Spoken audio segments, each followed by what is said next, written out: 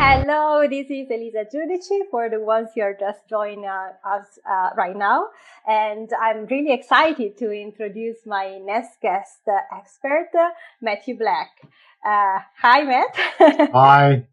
Matt is the CEO of Keystage Ventures Limited, and he invests and advises hypergrowth businesses. He's a serial entrepreneur, author, international public speakers. You have it all. Matt, you're welcome.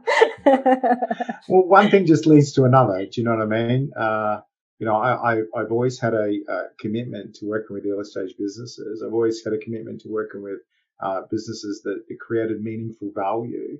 And I always wanted to share that philosophy as I built businesses myself. And so it naturally comes out that you talk at universities, you do public events, because I can talk for England.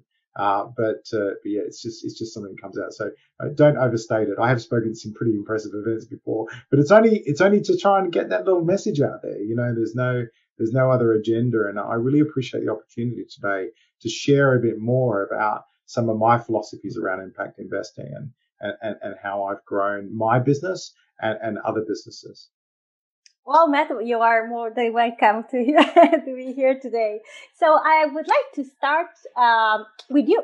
I would like to start to know what was the things that sparks you and say, okay, this is the reason why I want to help other businesses. I want to work with impact investing businesses and companies. Where did you start? So like many entrepreneurs, I started with some very good reasons. My first reason was needed to make money. So that's my first business that I started. So I started with a career business in Australia when I was 17 years old, and I sold it. I made about 3.5 million in today's money back then when I was 19 years old. And I went into work with a number of other businesses, but it kind of came out as I first started to do it, that it was very much orientated around delivering really incredible value. That was always something that I had as a common theme in the businesses that I work with. But then, like in the 80s, I went to Silicon Valley after the collapse of, because not every entrepreneurial journey is successful. I lost about just over $250 million company when I was 30. And that was pretty spectacular. So that taught me a few lessons, I can tell you. But I was in Silicon Valley working with a lot of tech companies at the time, and the bubble was in full swing at that point. And I saw a lot of the mistakes that I'd made in the bubble, and the attitude and the approach of a lot of these not get rich quick, but these kind of overinflated, undervalued, without very much value delivery companies that are in the marketplace. And I was talking to a lot of investors at the time, a lot of company CEOs at the time, about this is unsustainable, and this is why you're not creating something tangible. And the bubble burst, and at the time, because I was the person talking that way, I got vaulted to the top of the ladder as far as consultancy goes, and I did very, very well out of that, working with some of the biggest and best companies in Silicon Valley at the time. I went on to retire for a little while, but then I wrote my first book about trying to help early stage businesses to get on the right track, to really look for creating something incredibly tangible. And it was during that same time that I started to look a bit further as far as, what impact I had created by my book. I helped inspire like 1 million odd businesses getting started. So I started thinking more about impact and more about, I've become in the last 10, 15 years much more environmentally focused as an individual, and started to decide, how can my actions, how can my investments, how can what I say and do in the world make a more positive impact globally? So I decided to only support and use my talents and skills to support businesses that made a positive impact in the world. And to that end, I am where I am today, doing what I do today. And I think that it's been, for me, a slight evolution. But I think like most people, there's just been this rising tide of awareness in the last 10, 15, 20 years that's come up. Some people feel a bit helpless into the face of all the challenges that we have. But, I'm an entrepreneur, born and bred, and my latest company is Company 12, Not this one, by the way. This is company 11. I have another one as well, which is an investment bank and retail bank. But all the businesses I'm doing now, I have to have a really strong focus on doing something amazing, and not just doing something amazing in themselves, but enabling others to do things amazing. I'm not one to sit back and wait for somebody else to fix a problem. As an entrepreneur, I love the opportunity of attacking a problem. So that's kind of what put me together and where I am today. And so, well, it was an amazing journey from there to where I are now, and a bit painful at times, I'll be honest. Well, I think every entrepreneur has this kind of story of ups and downs and amazing stuff and not so amazing stuff as well. Yeah, it's part of the job description, if you want, as an entrepreneur. But what I really love is that you embrace it, and not just to be an entrepreneur. You really embrace, as you said, to the philosophy to do something amazing, not just because it's amazing, but to enable other people to do something amazing as well. And so, how do you do it? Yeah, good. That's a good question. That's a really good question. What can I say? The last kind of, you were talking about public speaking before, the last big public talk I did was in Imperial College of London. And this was to PhDs they'd finished their PhD and they were going on to bigger and better things. And I was talking about the kind of the model, because I at the heart of what I do, I suppose I do lots and lots of things like classic entrepreneur. I do a million different things. But if I had to really nail down exactly what I'm really good at and what people have paid me the most for, has made me the most money, is business model innovation. And at the heart of that is this concept of value. Now, so and for other people who are thinking like, oh, where does this relate to impact? Well, if you measure value only as financial benefit, then that's not impact. If you start to include other types of value creation as part of your business model and part of your process, if you include building relationships, making, just a much, much wider conversation about value, you'd immediately start getting in the realms of impact. It immediately starts to spread into that area, because I think generally human beings are, if they get in the right framework of discussion and they get out of as we look at Maslow's hierarchy of needs, the whole thing about when you're at the bottom, you're in desperation mode. And a lot of people start businesses. My first business was started in that space, in that mindset of, oh my God, I don't know how to eat, so therefore I have to do something. So that was what inspired the first business. But my later businesses are inspired by me being the top or close to the top of Maslow's hierarchy of needs, which means that all my basic needs have been met, that all my kind of the things that I need, companionship, prestige, all this stuff that we need as human beings to function at the very highest level of who we are, and be able to think about not us, because we're super selfish creatures. I mean, the whole world is driven by selfish needs. I mean, it's just the way it is. But only when we get to that stage, we can start thinking about other people, is where we can actually really embrace impact investing, and really embrace the design of a business and the design of a society that really is about that. I know this is getting very psychological, but it's kind of the root of what helps me help businesses and helps me design businesses. Because once you start thinking in that way, you start thinking about systems, you start thinking about dependencies, partnerships, who else we can work with. And again, it's against the background of how do we measure success? It's not just monetary success. There's got to be other levels of success. Now, SDGs,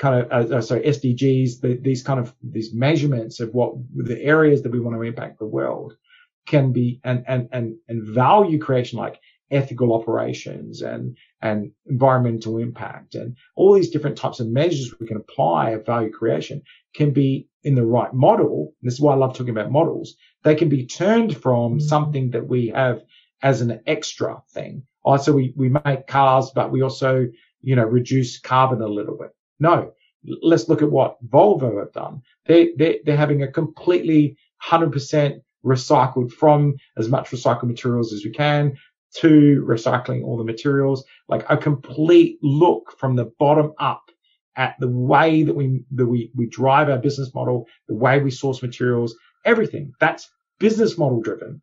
That's from the bottom up, not from the top down. So you will see them they're so apparent when you're an impact investor and you're looking at businesses and you're saying, so are they adding some kind of SDG? Are they adding some kind of ethical element? Are they, like, for example, we sell something but we give 5% to charity? Go away. Like, in my opinion, go away. Go and find a different model, because it's so disingenuous that it's just not even funny. You know, that amount of money you're giving away to one microscopic charity in the whole scheme of things makes no impact at all. And you're trying to tell me that that's a good thing? Well, yeah, sure. You're trying to be helpful, but you can do better. You can do so much better. You know, the businesses that I love to see are the businesses that they're designed to do good things, and that no matter how much profit they make, the more profitable they are and the bigger and the faster they grow, naturally they just do more great things because it's inherent in who they are.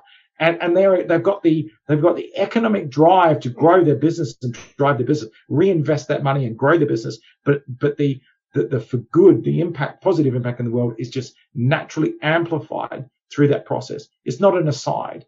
You know, doing things like bolting on something good on the side, if they go IPO, there's just one boardroom decision away to just completely trash that and turn it all into profit. And it's just one meeting away. It's not, there's no stickiness there of that kind of stuff. So for me, that's one of the really important things that drives me around impact investing and how I kind of approach it, how I look at these type of businesses, how I kind of select the type of businesses I work with, and how I encourage other impact investors. And more importantly to me, no offense to impact investors, more importantly to me, founders, as they design their businesses, they can design them better. They can do a better job. Yeah, absolutely. Absolutely. Well, I think you are in a kind of unique position because you have the background of an entrepreneur and you are an investor as well. You are an advisor as well. So you can really see all the angle of this ecosystem. And I think, it gives you really a unique position to really understand what is happening right now. And, and that's why I have two questions for you on two different angles. The first one is about your entrepreneur angle, and the second one is about your investors angle. So let's start with the entrepreneur angle. So we have seen a great change especially in the last few years. So from non-profit and charity, which they are good in what they are doing. So nothing bad about doing, be a charity or a non-profit, but we have this, I will say new landscape that is about making profit and making a profitable companies by doing well. So what is your suggestion to the entrepreneur of create a viable business, a business that can be profitable and at the same time, it's a business that can make an impact and they are focused on the impact. What is the things that can really they can really do to do that?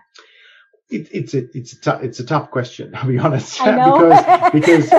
because every business is as unique as it's as unique as the time that they start it and the market that they start the business and the founding team. So you can have two businesses that are identical, they're in different parts of the country that are a year apart, and they'll have a completely different experience, right? The access to funding will be different, the customers they get that were different. Everything could be different, even if they're using exactly the same identical businesses.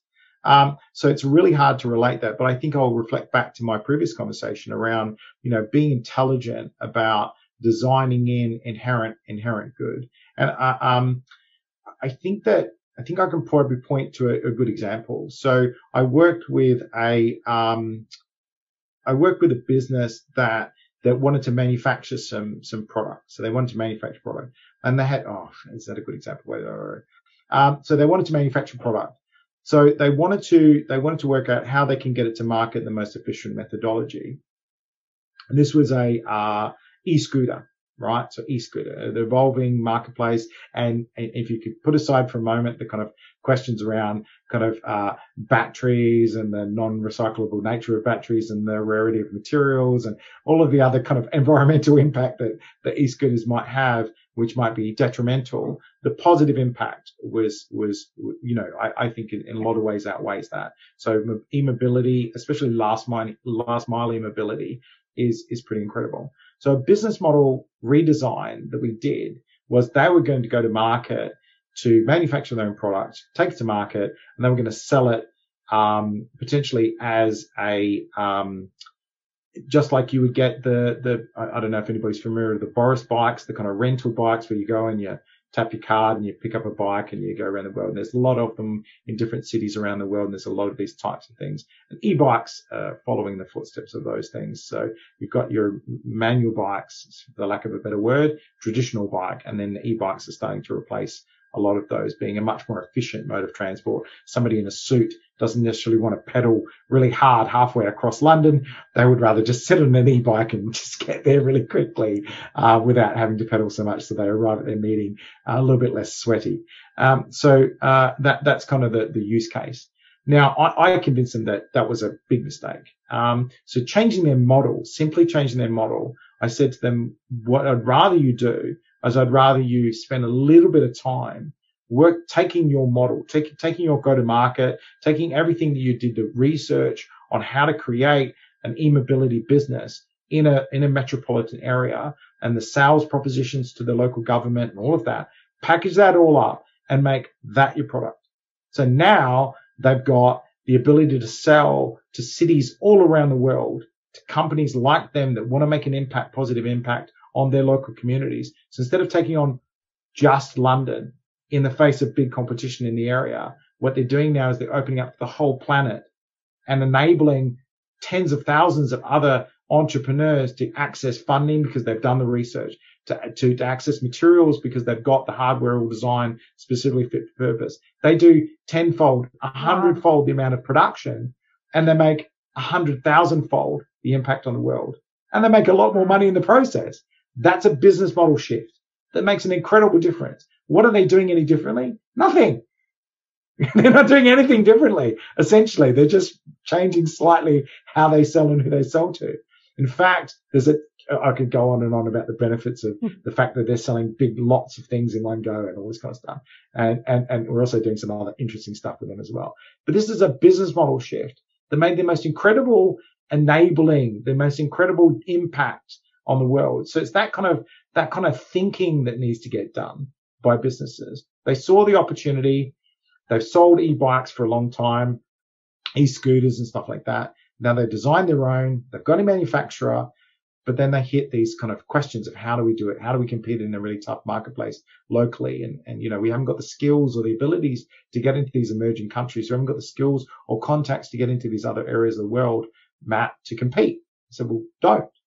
Find people that already live there and they know the market and they want to compete, but they are missing all the stuff that you've got. How to build a business, how to finance the business, all the spreadsheets, all the go-to-market and the bikes. You can deliver everything to them that they need on a platter. All they need to know is their local market and do a bunch of work. So that's a really fantastic example of business model shift that makes both massive impact and makes a lot more money. Absolutely. That's a great example. Wow. And I mean, you did a great job with them as well. So yeah, well, they increased in value anyway, which is happy for me. It's amazing. It's amazing. Wow.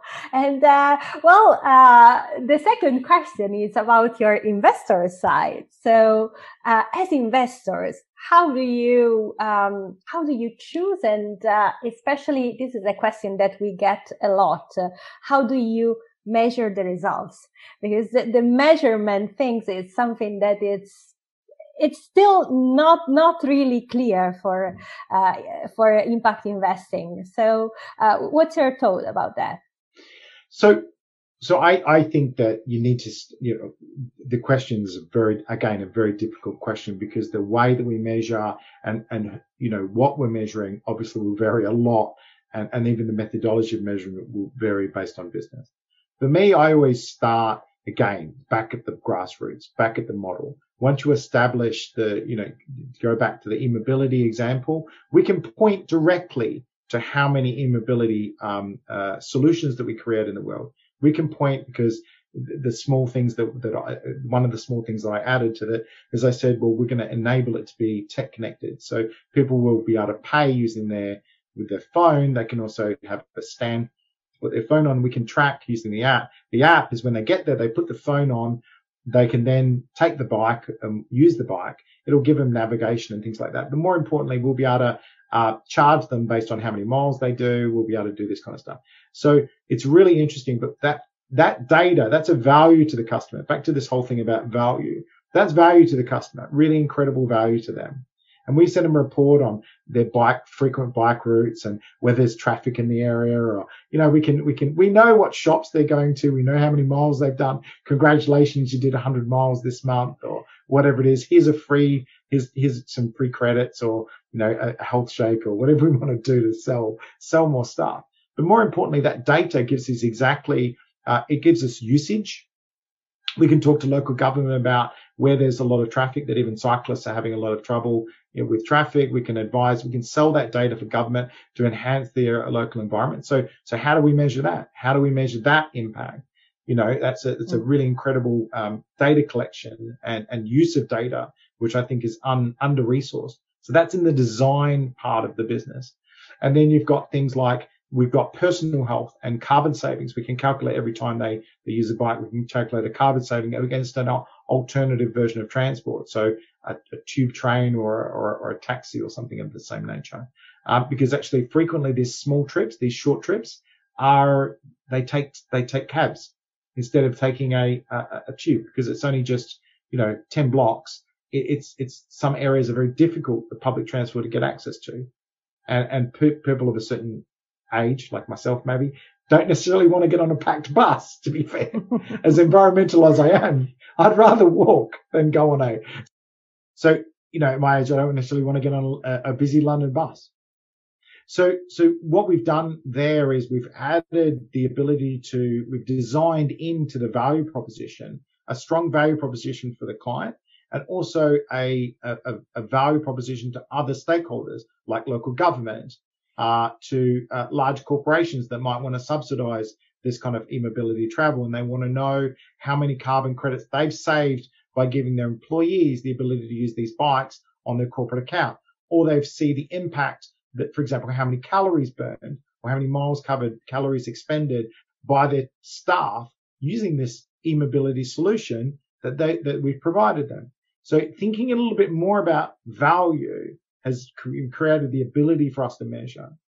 But I think that one of the things I wanted to kind of sideline the conversation a little bit away from the idea of measuring and the idea of the modeling of it. So in a slightly wider context on impact investment, we've got to look at how our companies access funding and how they use funding, and the longevity of companies. This is something I have particular interest in. So not only just designing the models to be effective and work, but how do we fuel businesses correctly with the right investment at the right time? It's always concerned me, and I'll caveat this saying I was 35 years. I've been 35 years in business and 5 years in 5 or 6 years in investment, and 1 year as a venture capitalist. And in that 1 year, I almost weekly, I say to people, Jesus, I wish I would have, sorry to swear, I wish I would have started being a venture capitalist. I wish I would have been an investment banker 20 years ago. The world would look like, I believe the world would be a different place if I would have started a lot earlier, because we're doing so, the way that the investment banking and the impact investment and even just angel and VC investment is done. I think there's some fundamental issues there.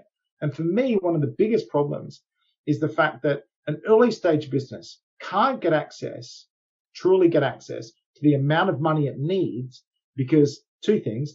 One, investors are scared that they're going to collapse, so they underfund them. And we know from Silicon Valley research that underfunded businesses never hit their potential anyway and have a far higher failure rate anyway. So it's almost like reverse thinking. We'll underfund you, so therefore almost guaranteed to fail anyway.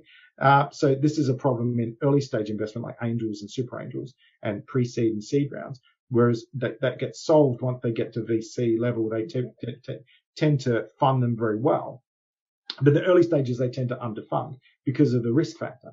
And the second thing is that because of the landscape, and investors, the founders themselves, are really unwilling to give too much equity away because, if my business is valued at £1 million, but I really need £500,000 to grow my business properly, I won't.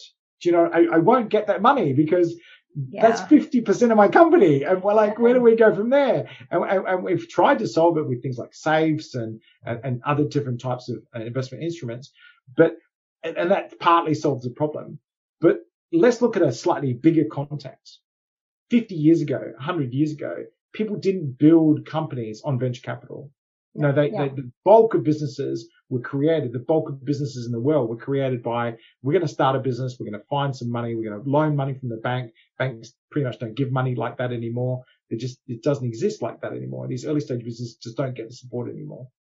And now we're talking about, in those days, people would end up with a wholly owned company or a very minor investor. So they'd own the company. This was things that lasted, and we see them now. John Lewis is suffered their first losses in COVID in their 50-year history or 80-year history or something of being a company, 100-year history of being a company. This is the kind of companies I'd like to build. Companies that go like forever, that own themselves, that own the majority of their own assets, that have the ability to leverage that to really keep going and go really well. So I've put together fairly recently a more ethical approach to investing that is around the idea that as investors, we can invest into a company. A founder can leverage much higher into the business. So they can take that £500,000 against £1 million valuation. But if they accomplish all the milestones that they need to do, if they make the investor let's call it a 4x return, let's turn that into £2 million within the next few years, that an ethical investment option would be to just give it back to them or give most of it back to them. Yeah.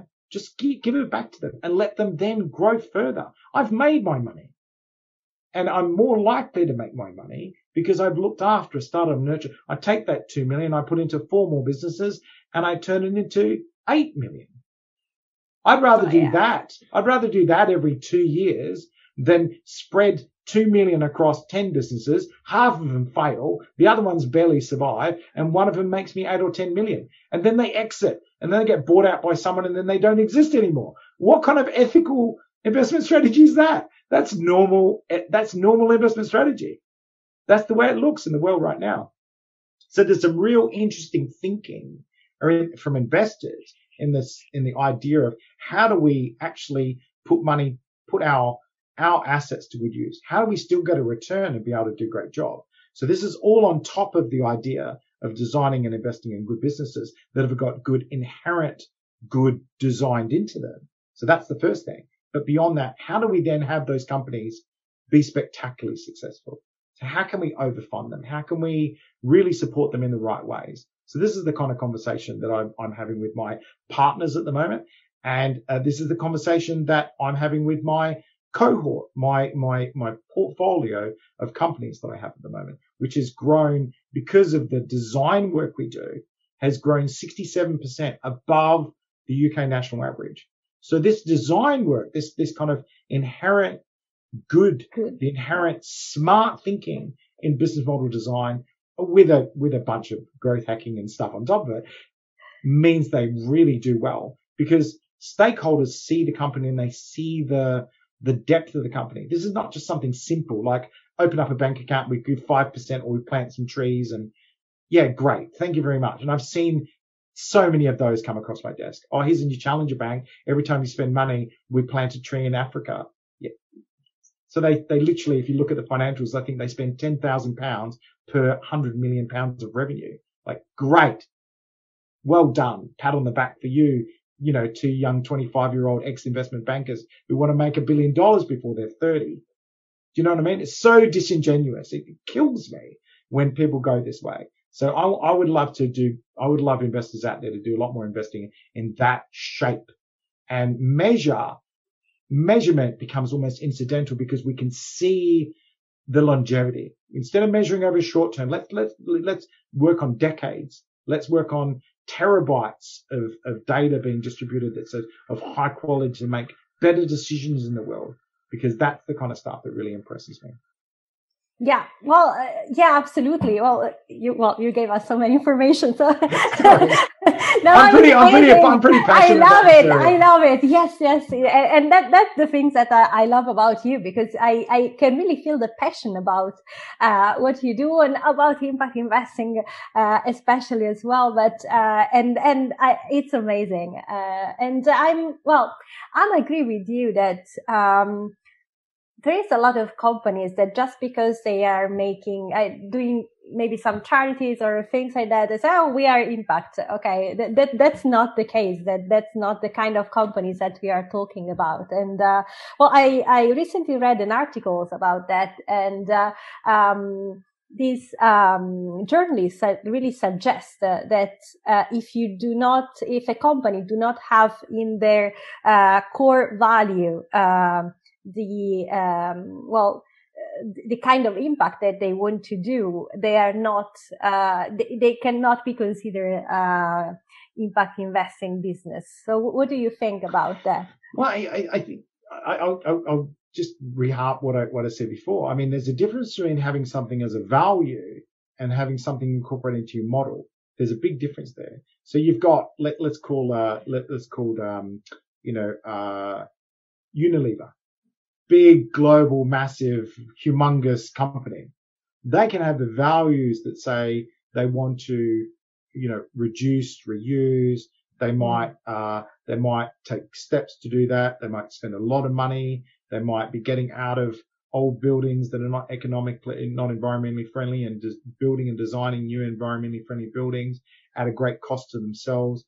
But on the balance sheet, actually, it looks better anyway. So there's this values things going on, and they've got this, it's not a tick box. It really isn't. I mean, they are creating huge amounts of carbon savings. They are better looking after the workforce. Maybe they have a minimum payment, like especially in the rag trade, in the fashion industry, having a commitment to values about not using sweat workers and paying appropriate and all that kind of stuff. Does not mean, even though it's appropriate wages, does not mean they're still not paying someone £1.50 a day versus, £18 an hour, which is London living wage. Yes. And because it's appropriate to that location in the world, it just doesn't work for their business model to be too much involved with their values. They still have this balance between commercialization and where their values extend to.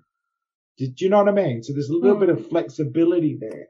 Yeah. Now that is the kind of ethical and impactful company that I'm not sure I'm quite as engaged with. Do you know what I mean? Because there's this ethical flexibility is what I'm kind of trying to call it. You can have for good business that has those types of things at their heart. Now, for example, I keep using the same example. It's not an easy balance. But because they've got this ethical flexibility, because it's one of our values, it's part of what we are, and reuse culture and recycling culture, fair treatment culture, ethical purchasing, validated supply chain, all this kind of stuff is really good stuff. But it doesn't necessarily mean it's inherent in the business. And I would look to have both. I would like to have a good value-based business and it be inherent into the business. And I think that my preference will always be to companies that are not just delivering value, but enabling other people to also make an impact. So a company that is focusing research on batteries. Good, batteries is huge. I'm glad I mentioned batteries before as e-mobility. That's a huge area. They're based on scarce resources. Water is another incredibly scarce resource. People don't realize how scarce it is. and desalination in certain areas is a really major issue. You know, as an Australian originally, desalination is a major issue. Australia is running out of water with their increasing population. Many other places in the world are. There's lots and lots of issues going on that can be addressed by good companies that are set up to and well supported, well funded, and supported to be able to grow throughout their journey, and not limited by our current thinking about our investment policies, our current thinking about short-term gain, our current thinking about spreading risk. You know, there's so many other things. Like one of the sidelines that we're doing is we're developing our own, potentially, I shouldn't really tell you, but it's a bit secret, but an equity-backed cryptocurrency exchange and tokenization system. So to enable a lot more fluidity in us to be able to actually trade shares in impact companies.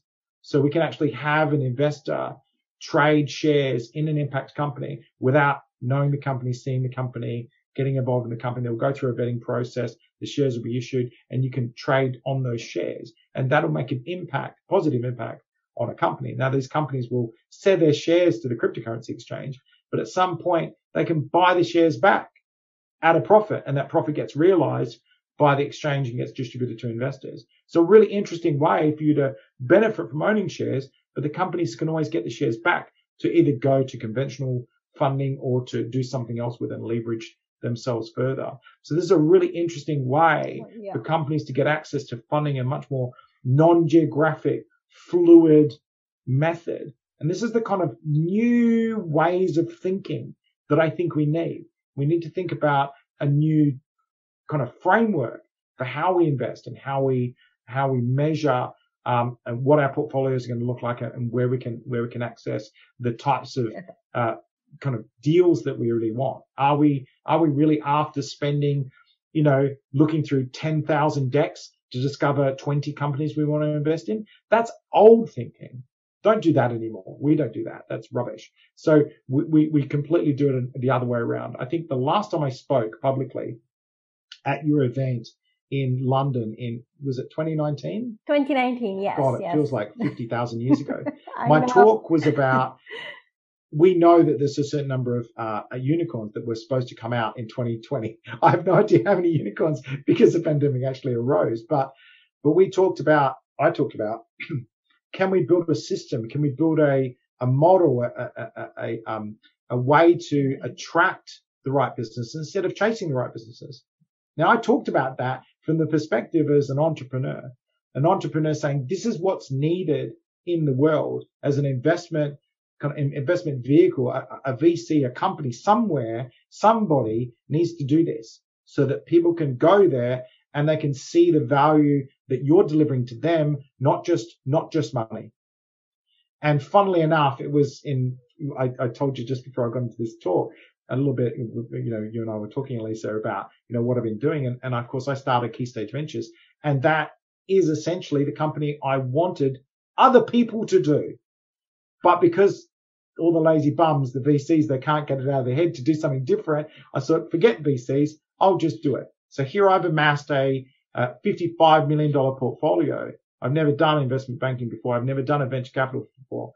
And we did it with no money spent on acquiring nearly £6 million worth of equity. And our portfolio is growing massively.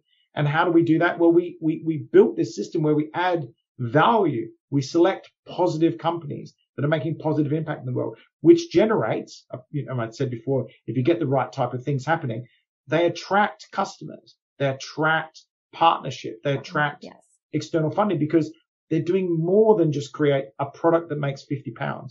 They're doing something that creates a product that makes £50, that makes something else better happen in the world. And they're always going to win over a company that just does money.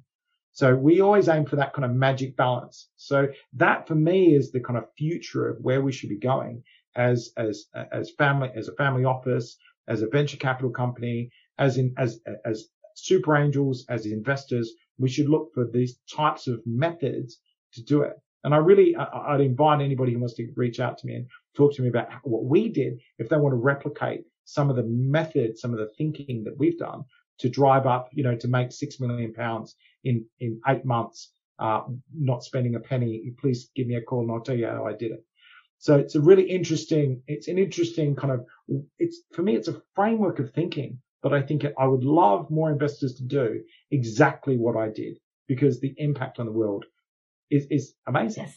Oh, absolutely. I totally agree with that. And I'm particularly fascinated. As you know, I'm a big fan of blockchain and crypto. So I'm really fascinating about what you just said about tokenization. And I'm a big fan of that. I'm a really believer of that. And I'm a great believer of, well, how technologies can impact and make an impact all over the world. What's your thinking about technologies and social impact and impact investing?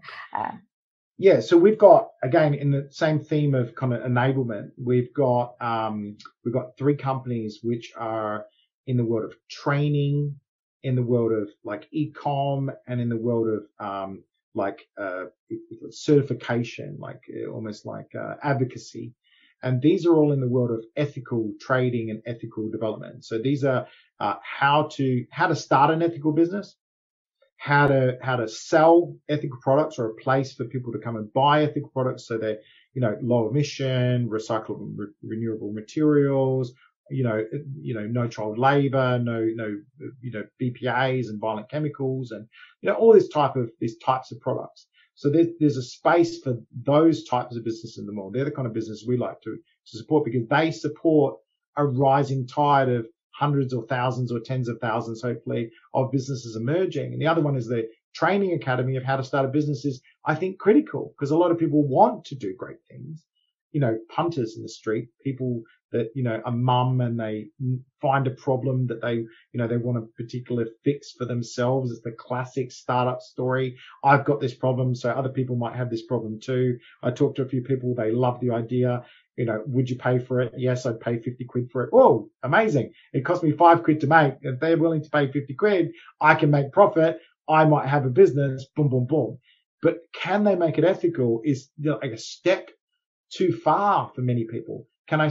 Why would I source material to retain, sustainable materials? Why would I source certain materials? Why wouldn't I just give it to another Chinese factory that can pump it out for £5? Why wouldn't I say to myself, well, I'll send it somewhere else and it'll cost me £15 and I'll still sell it for 50 quid, but I'll probably sell more of them because the world wants to buy like that, instead of buying more cheap tat, more, creating other, I don't know what the number is. But I'm sure somebody will tell me it's wrong, but it's something like, 100 million tons of clothes waste a year. It's some astronomical mountain of clothes that get made and thrown away in a year. It's just ridiculous. It's just catastrophic. So I don't know the exact number, but I know it's catastrophic. Yeah. And these are the types of conversations. Even though we talk about technology, I think technology should be underpinned by the right thinking. So e-com, the cryptocurrency discussion I just had a second ago, for us, that creates fluidity. It creates the ability for businesses to get access to funding they wouldn't normally get in jurisdictions, which is very difficult for us to set up the right type of trading entity. So we can now trade and invest into companies in jurisdictions which are very difficult to trade in. Yeah. And they trade out the money that they need on an as needed basis, instead of us giving someone, here's £500,000, and it kind of disappears. We give them instead a transactional account where they can draw down what they need and when they need it, and we want to see the results and then grow their business. And it becomes like a bank account, instead of being, here's a pot of money and we have to spend 6 months working out if we should give it to you or not. Well, let's just give it to you and give it to you over time and work out what you're going to do with it. Because for me, that's what I'm interested in as an investor. Money's only a purpose is to create value for clients and generate revenue. And if you can do that, I'll just keep giving you more money. I think people have got some things around the wrong way. And so the example I'm using here is like e-com and online global training platforms. They're both some of the fastest rising sectors in technology in the world. But applied in a certain way, those businesses are incredibly enabling, ethical and profitable businesses. So how do we get away from it? So we've got the discussion around technology itself, like data lakes, data interpretation, insights. I mean, we have on our portfolio 3 companies, which are socio-tech companies, all about human interaction and how we relate to each other. And to be honest, I know that may or might not be in people's radar as far as impact. Maybe they're thinking environmental. But for me, some of the biggest challenges humanity faces are frictional challenges. Lack of communication between people, different cultures, understanding, the understanding within our own workforce, reducing stress, generally having a better time of life.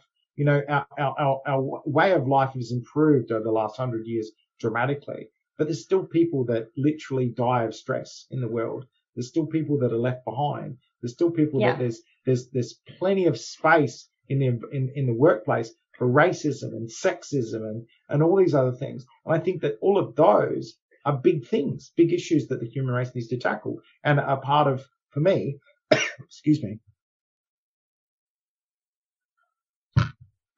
some of the things that are really important to me.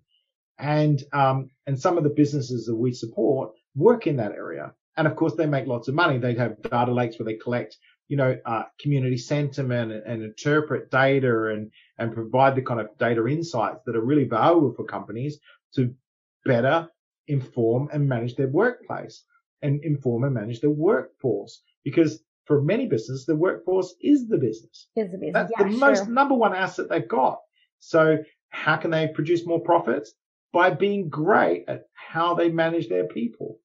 So really interesting conversations about technology. How do you apply technology and where? Is it to, like our use of crypto, enable the ability for distribution, enable the kind of the level the playing field globally for businesses for us to acquire really incredible businesses? Because I said this in a talk, not flippantly, but I said it in a talk once about 2 years ago that, challenges that individuals face, challenges that society faces, they are everywhere in every population.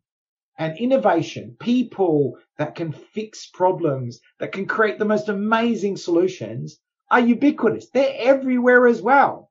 But guess what's not everywhere?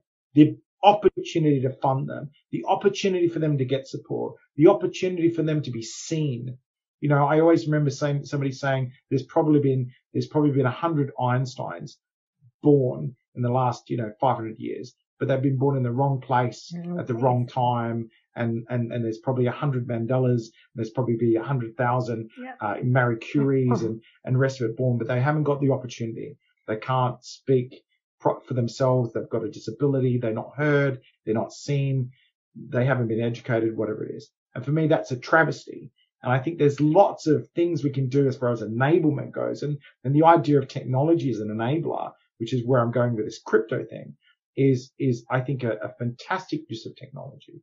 And so we've got to look at technology as not an inherent into itself impactful, but our application of it as a tool and the application in the right place. So that's my views on it. Do you think that technology is, not just an enabler, but also an accelerator of what is happening right now in the impact investing landscape? Of course it is. It's like saying, it's impacting and accelerating humanity. I mean, you see our kind of productivity, GDP per head. You see everything is growing because we're shifting. All the first world countries is shifting to a service-based economy, into information-based economy. In fact, many would say that we have shifted to a data economy. That's the next big shift, that we have become a data economy. And there's more and more talk of the defense budget. For example, they're mass Xing, like 100X or whatever it is, their security budget, because they now started to recognize that our assets, our value as a country isn't in the buildings. That's not going anywhere. Nobody's going to steal London. But I tell you what, one decent cyber attack that does a great job can wipe off $1 trillion worth of companies in one fell swoop. That's the danger. So these are the kind of reframing again of what we think of how we're generating value. One of my concerns is that other countries are getting left behind in their productivity, and I'd like to see more focus on ethical and impact investment. Is how do we upgrade certain countries? How can we bring knowledge and technology into potentially even third world countries to increase the economic power of those countries, but more importantly, increase the value output of those countries? So just a simple example is I did some brief amount of work with an organization that is one of my advisors, Kent Makwana, his organization. Now, they went to Thailand. They were commissioned by the Thai government to bring some technology. You could call it technology, method, approach, strategic thinking, human-centered method, classic business development technology that's widely available in the Western world. It's like for any, consultant or advisor at a decent level knows backwards. And yet, in Thailand, which is quite a well-established country, the government commissioned them to work with 10 SMEs to increase GDP by 10% because they were so far behind in technology and thinking and up-to-date methodology that they were just wasting money all over the place. They were just not productive. They've got a $500 million company running their books on Excel and their sales forecasts on Excel. Like I was thinking, what is going on here? You know what I mean? Like, what is happening? They're running all their accounts and their sales forecasting on Excel, which kept falling over, by the way, every 5 minutes because they ran out of cells. It was just ridiculous. They ran out of cells, so they had to use 2 spreadsheets because they didn't have enough space on one spreadsheet. They couldn't get that they could, for a few £100 out of a $500 million company, that for a few £100 they could switch to an ERG program and they could solve all their problems. It seems so ridiculous.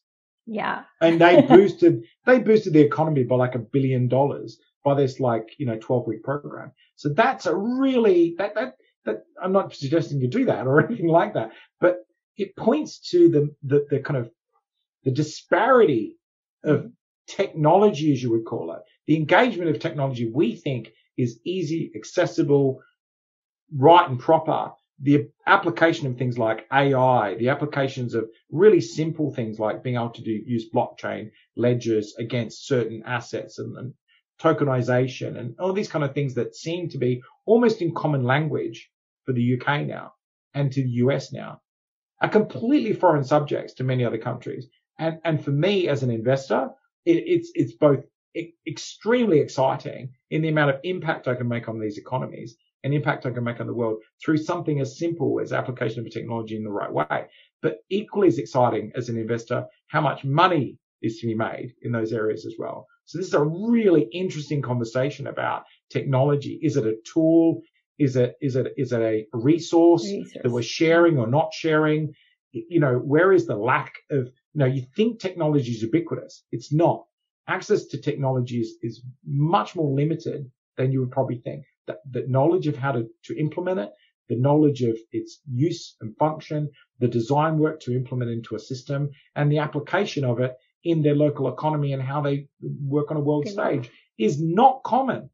No, not at all. No, absolutely. That's absolutely true. There's so many things that we can do. It's even difficult to think, okay, where I start now, because so many, many topics, many key points, and many, as you said, many companies that, and businesses that can make impact. So it's not an easy choice. And, the fact that right now with this new landscape, you can also have a return of investment. On my side, it means also that you can invest more, and that's a great first step in the direction of enabling a lot of more people, for example, to reach technologies and grow as well. You're exactly right. I think that reframing the idea of the portability of investment, the portability, like how it's shared and how it's managed. Cryptocurrency and tokenization has got a lot of assistance in that area.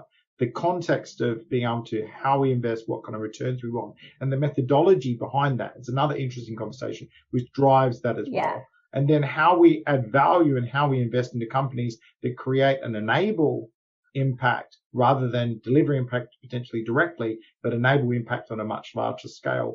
It's a new way of thinking against impact. Because if I was just a classic, I mean, I've seen loads of them. I've got one of my business partners, which is the investment bank that I'm with, which is called the Funding Company International, Roshni Dever. She is a impact investor. So she does impact banking. In fact, I think she might even be speaking at some point.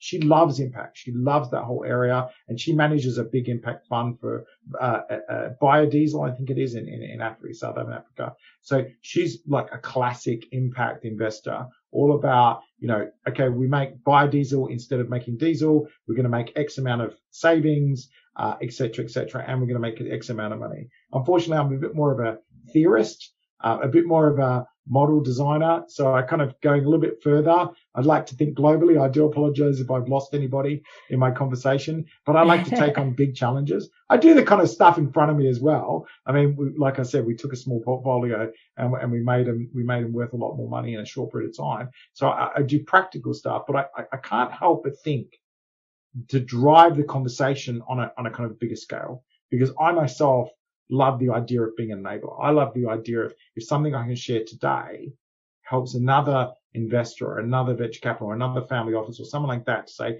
well, maybe I'll do something a bit different, or a founder that sees this to say, well, how can I think about my model a bit differently? That's a win for me. Absolutely. And so if someone want to get in contact with you, which is the best way to get to you? So I use WhatsApp quite a lot. So my number's on the screen there. It's +44 for the UK, 0790 999 5999. And my email, it's matt.black@keystage.ventures. So, I mean, you can reach me either way, but, I get a lot of email, a lot.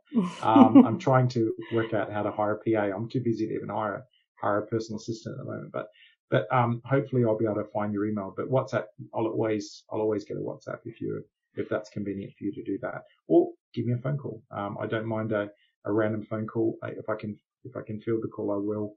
And I'll chat to you briefly and then maybe set up an appointment. But but these are interesting topics. I hope you'll invite me to your kind of networking sessions, which are coming up. Yeah. And people can engage me there, probably. Yeah. That sounds great because, it's not so common that people get directly contact like WhatsApp and emails. And but I know you for a few years now, and I know that you are a great person as well. Not just a great businessman, but you are always so you are always so nice with me as well. Every time we have these talks about business and about impact, and so I think it's amazing, and it's great that you can stay for the networking as well, so people can also chat with you directly and and keep the conversation going. So thank you so much, Matt. and let's talk pretty soon.